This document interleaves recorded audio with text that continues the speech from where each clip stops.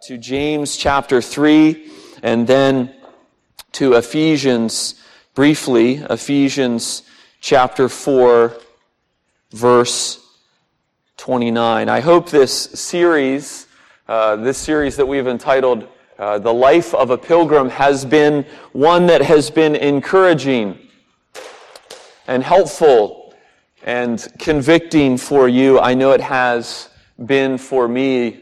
You guys spend 30 minutes with this sermon. I have spent more than that, several hours with the sermon, and so that's a privilege that I have, and these have been reminders that my forgetful heart has needed, and this morning is no exception. We've looked so far at the sins of anxiety, we've looked at the sin of discontentment, and we've been reminded that it's the power of the gospel that frees us from slavery to our fears, from slavery to our wants and desires, and that is indeed good news for us. As pilgrims, we're called to be different. We're given grace to be different, to live differently, to think differently, to show the world what it is that we were created to be. Well, today we turn to a common struggle for us all once again. The sins of the tongue, the sins of our mouth, the sins of our speech. And of course, this is indeed one of those areas in our lives that is central if we're going to be serious about moving towards holiness in the Lord. The Bible has so much to say about our tongues, about our speech, about the words that we speak. And so this week for me has kind of been like holding that huge burger and just not knowing where to take a bite. You can't really get your mouth around it. Where would be good to start? And so this morning we really just scratch the surface of the subject, a subject that deserves its own series in and of itself. But I trust and I pray that these will be good reminders for your heart this morning. Listen as I read James chapter 3, the first 12 verses, and then Ephesians chapter 4, verse 29. Not many of you should become teachers, my brothers, for you know that we who teach will be judged with greater strictness. For we all stumble in many ways, and if anyone does not stumble in what he says, he is a perfect man, able to bridle his whole body. If we put bits into the mouths of horses so that they obey us, we guide their whole bodies as well. Look at the ships also, though they are so large and are driven by strong winds, they are guided by a very small rudder, wherever the will of the pilot directs. So also is the tongue. So also the tongue is a small member, and yet it boasts of great things. How great a forest is set ablaze by such a small fire, and the tongue is a fire, a world of unrighteousness. The tongue is set among our members, staining the whole body, setting on fire the entire course of life, and set on fire by hell. For every beast, every kind of beast and bird, of reptile and sea creature can be tamed and has been tamed by mankind, but no human being can tame the tongue. It is a restless evil, full of deadly poison. With it we bless our Lord and Father, and with it we curse people who are made in the likeness of God. From the same mouth come blessing and cursing. My brothers, these things ought not to be so. Does a spring pour forth from the same opening both fresh and salt water? Can a fig tree, my brothers, bear olives, or a grapevine produce figs? Neither can a salt pond yield fresh water. Ephesians 4:29. Let no corrupting talk come out of your mouths, but only such as is good for building up, as fits the occasion, that it may give grace to those who hear. This is the word of the Lord.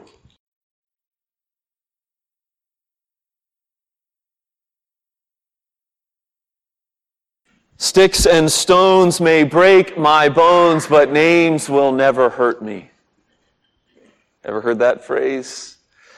Talk is cheap, they say.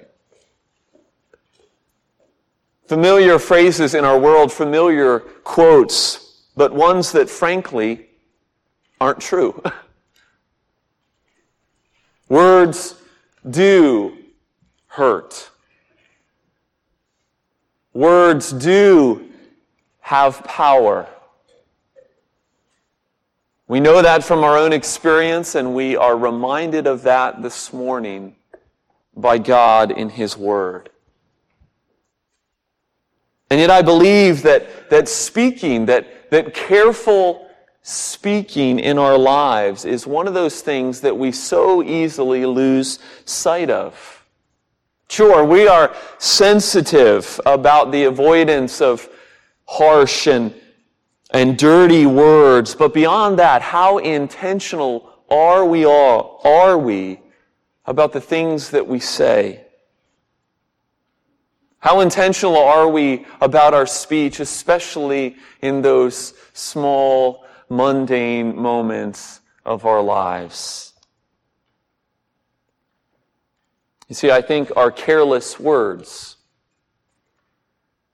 are one of those respectable, one of those refined sins that we often carry around, even in the church.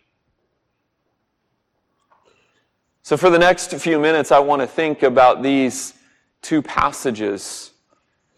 And I want to think about them, framing them around three truths, three simple but profound truths from God's Word about the way that we talk, about the way that we communicate. And the first one is this: your words wield incredible power. Your words wield incredible power.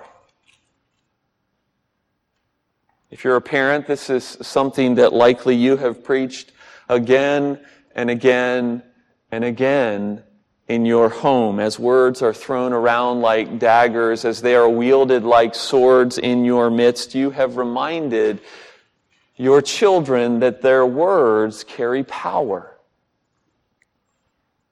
James 3 is this classic passage that teaches this, that reminds us of this, and yet it's one that is so easy, I think, for us to forget. But James 3 is complete with its own illustrations that remind us that our words matter.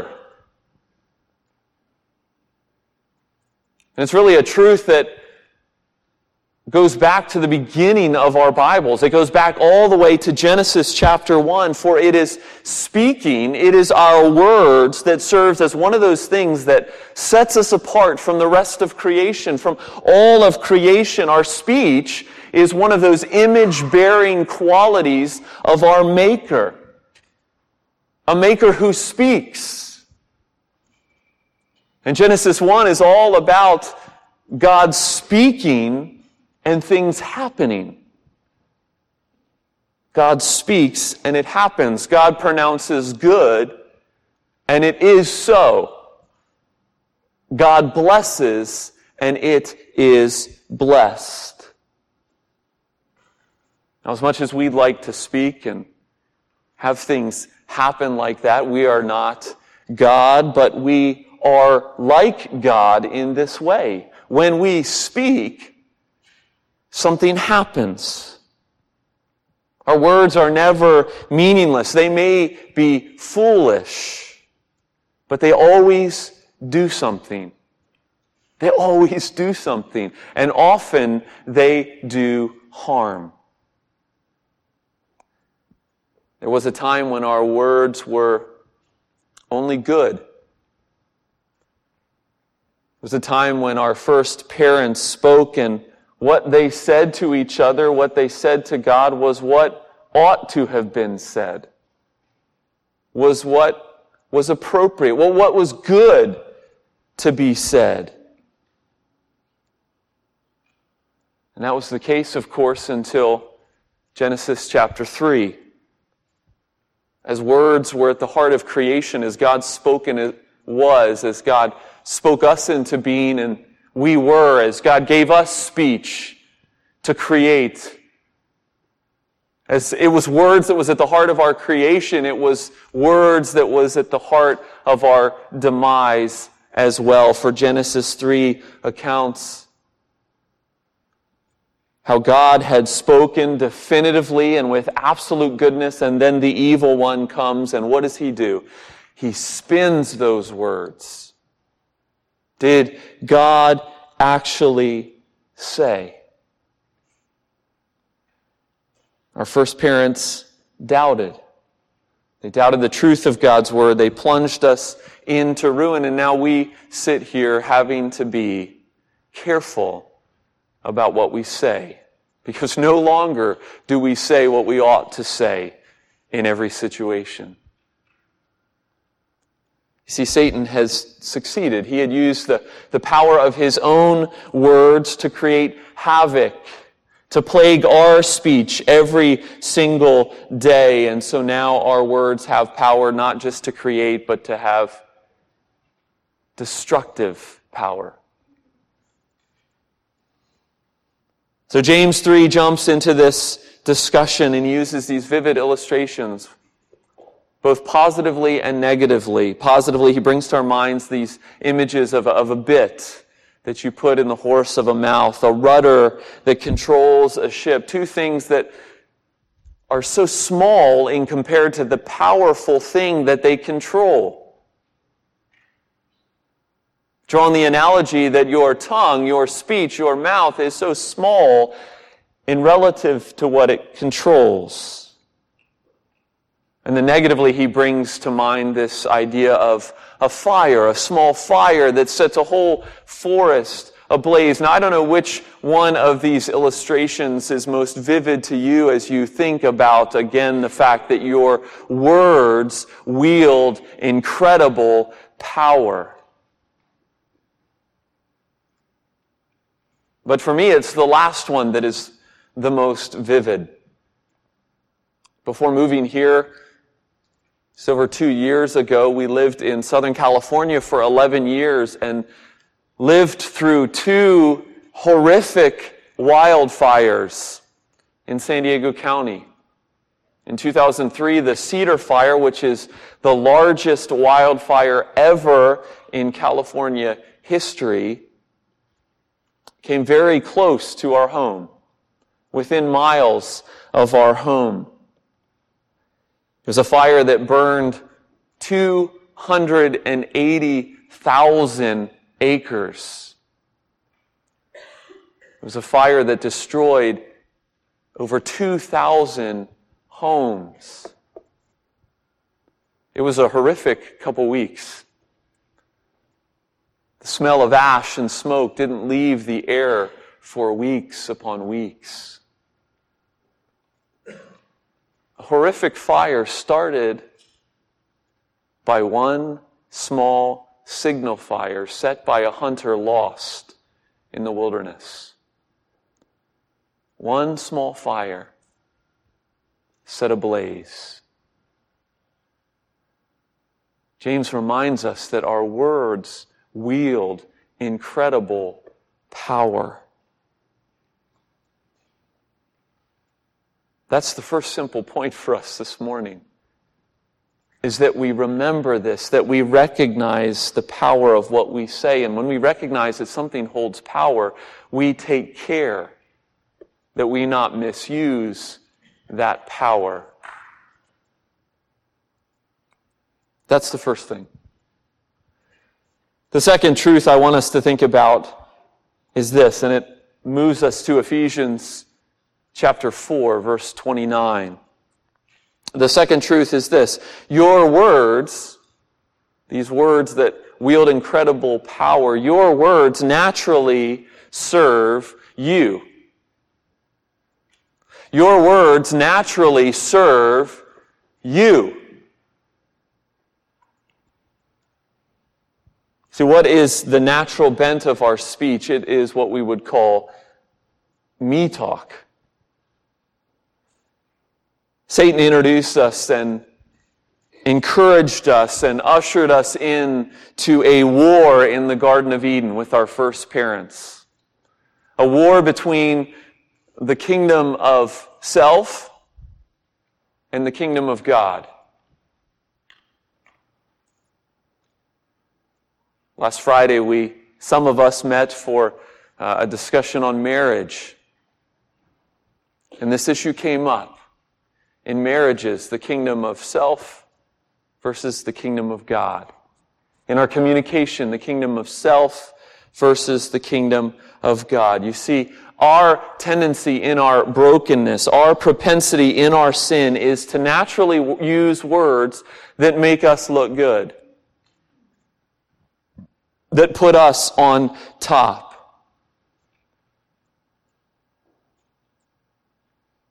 So we need to recognize this morning. We need to guard against this morning. Not just that, but we need to recognize that this is a battle in our hearts. Those of you who were here last week, I stressed the fact that contentment, as we looked at contentment and the call to contentment in our lives, has little to do with the circumstances in our lives and everything to do with our hearts and how we deal with those circumstances. And when we think about contentment, it is largely for us an internal conflict. Not always, but largely at times we can keep that conflict inside of us. We can be discontent and hide it from those around us. But the thing about our words, the thing about our speech that wields power, speech that naturally serves us, is that our words come out. Our words come out, and when they do, they reveal what's inside of our hearts. So Jesus said in Luke 6:45, the good person out of the good treasure of his heart produces good. The evil person out of his evil treasure produces evil. For out of the abundance of the heart, his mouth speaks. Such an important verse for us to think about as we think about the power of our speech. Our hearts must be changed. This isn't strategies for speaking better. This is the gospel, the need for the gospel to be embraced, to be internalized, to be lived out of. And so if you're here this morning and you have a wake of casualties in your life, of those who you have beaten down and torn down with your words, the only hope for you is to have a changed heart, a redeemed heart. And if you're here and you've been striving to walk with the Lord for years and years, your only hope at transformed speech is to once again recognize the gospel and your need for redeemed, changed heart. I know it's a theme that we've come back to again and again because it's a theme that as a pilgrim, as striving to live as a follower of Christ, as striving to put off some of these respectable sins that we've put on, we can't do it without the gospel. And so it's a redeemed heart that changes our love for self and slowly pushes us to have a love for God, to have a love for others. Slowly pushes us and moves us from seeking first my kingdom to seeking first the kingdom of God. Our words reveal what we worship. I want to read a quote to you that I found as I was reading this week in preparation to think about our words. This writer says our words reflect our attempt to get what we want or frustrations when we fail. A husband yells at his wife because she's taking too long to get ready. A mom yells at her daughter over her messy room. A son complains that his clothes make him look like a geek. A toddler throws a fit when he does not get to visit his favorite toy store, or a father blows up because he can't find his newspaper. All of this communication focuses on the physical world and flows out of hearts that worship and serve creation more than the Creator. We subtly deify the creation and forget the Father's will and glory. Such a great quote. God's agenda in these moments is fundamentally spiritual. He will permit situations to push our buttons. He wants our heart sins to be revealed because we need to see them in order to repent.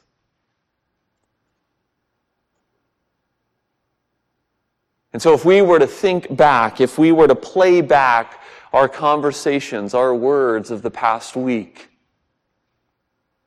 maybe even of this morning, what would they reveal about what we worship?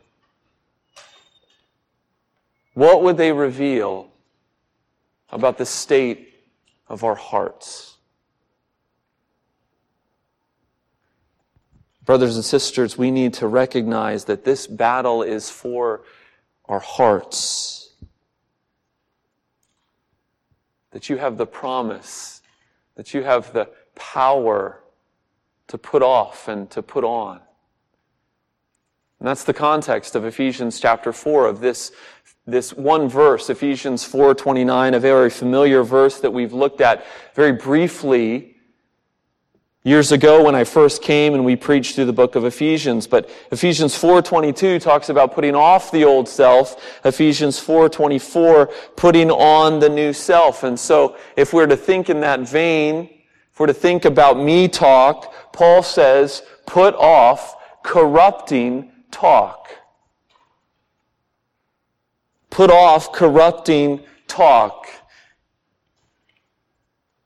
Our English translations translate this word in different ways. The NIV translates it as unwholesome.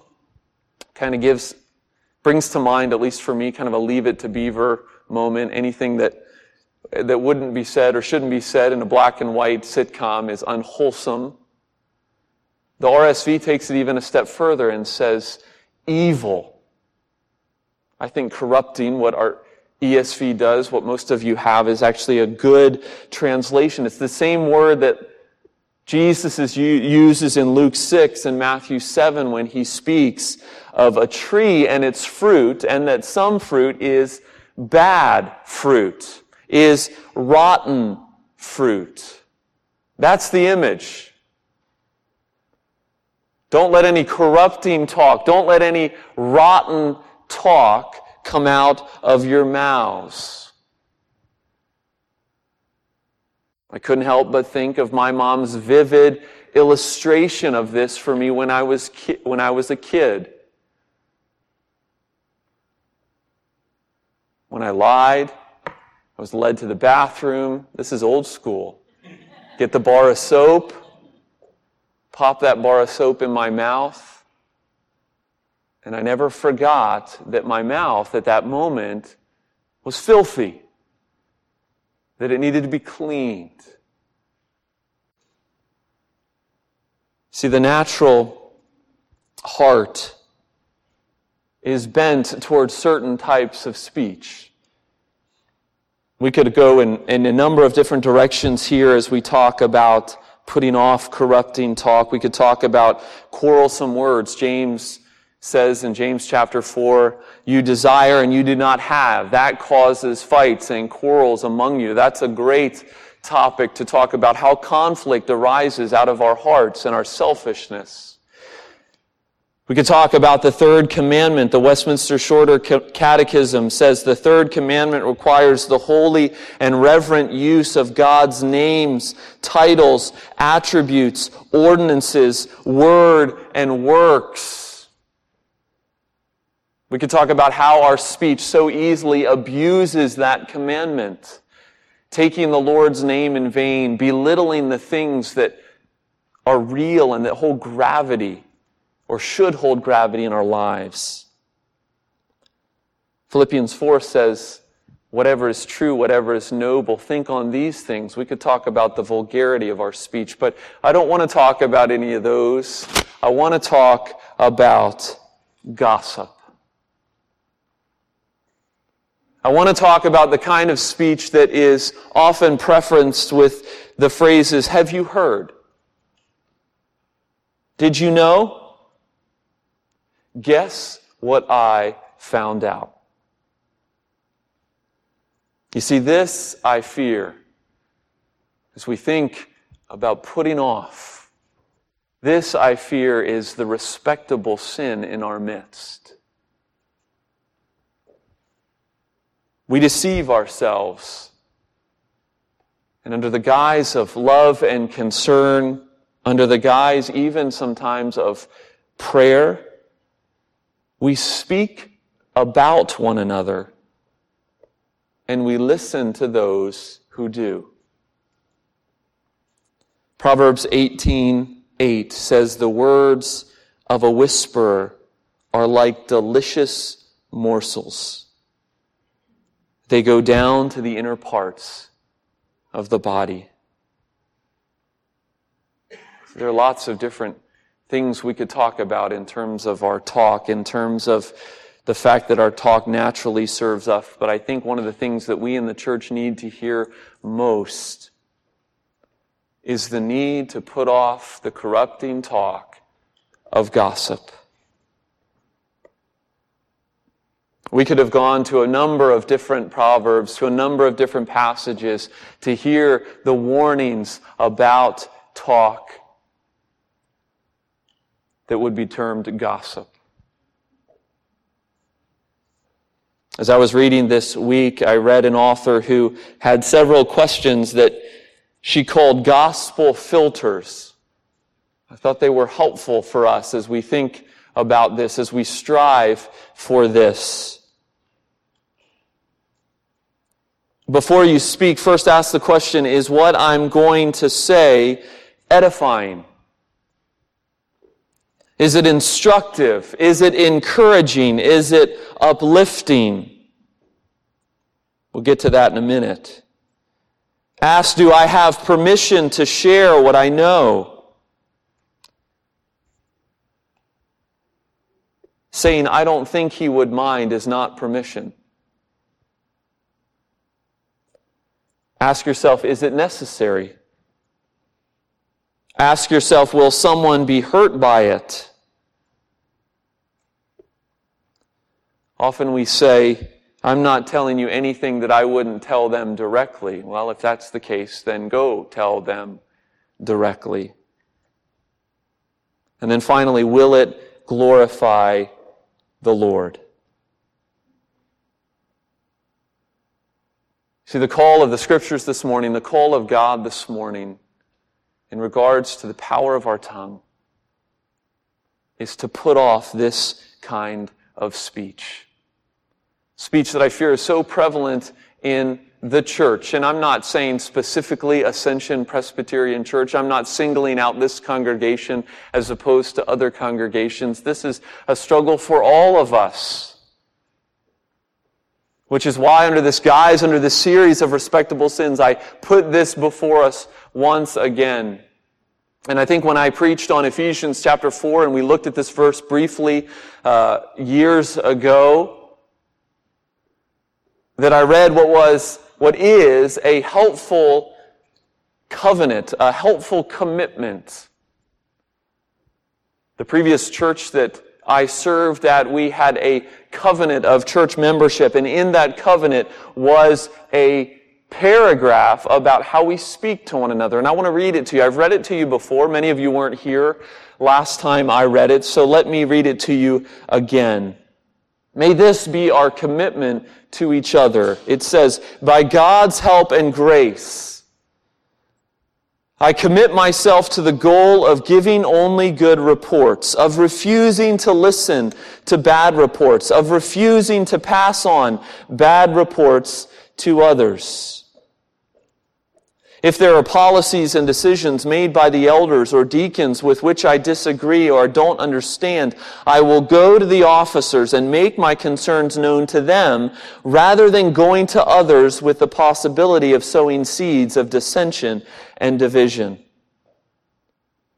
If someone in the body has offended me, I promise to remain silent, allowing love to cover a multitude of sins, or to go to the person privately and to seek reconciliation. I purpose to approach an offender in a spirit of gentleness and genuine love, having first corrected my own attitudes and actions. Only if I am unable to restore an offender will I share the problem with others in accordance with the principles of Matthew 18. And when I violate this goal, I purpose to ask forgiveness of my brother or sister and of the Lord, knowing that God resists the proud but gives grace to the humble. By doing these things, I will seek to promote harmony, unity, love, and peace in our church. What a great commitment, what a great gospel commitment for us to internalize, to think about this morning, as we're reminded of the power of our words and their tendency to focus on us. One last truth I want us to think of this morning out of these verses, and it's simply this: God has a mission for your mouth. God has a mission for your mouth. Seems like professional athletes are finding this out every week. Not God's mission, but they're finding out that the words that they speak, the tweets that they make, are representative not just of them as individuals, but representative of whatever organization, whatever league they are a part of. And so they're getting slapped with fines and with suspensions.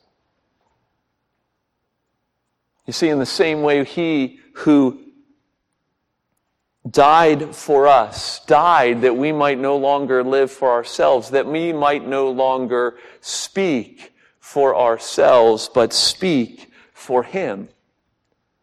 Speak for the King. And so just as we have been bought at a price, so our mouths have been bought at a price. And too easily we forget this, and we're not purposeful with the words that we speak. And so I want to move away from the negative aspect of putting off. And what do we put on? What do we put on as pilgrims, desirous to speak in a way that honors our King? Well, let me begin by saying we need to start by slowing down, by speaking less, by listening more. The book of Proverbs is a treasure trove on this subject. Proverbs 10:19, when words are many, transgression is not lacking, but whoever restrains his lips is prudent. Proverbs 15:28, the heart of the righteous ponders how to answer, but the mouth of the wicked pours out evil things. Proverbs 29:20, do you see a man who is hasty in his words? There is more hope for a fool than for him.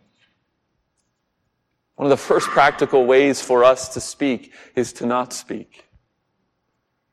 Is to slow down, to listen, to be purposeful about our words. And then what is that purpose when our words do come out?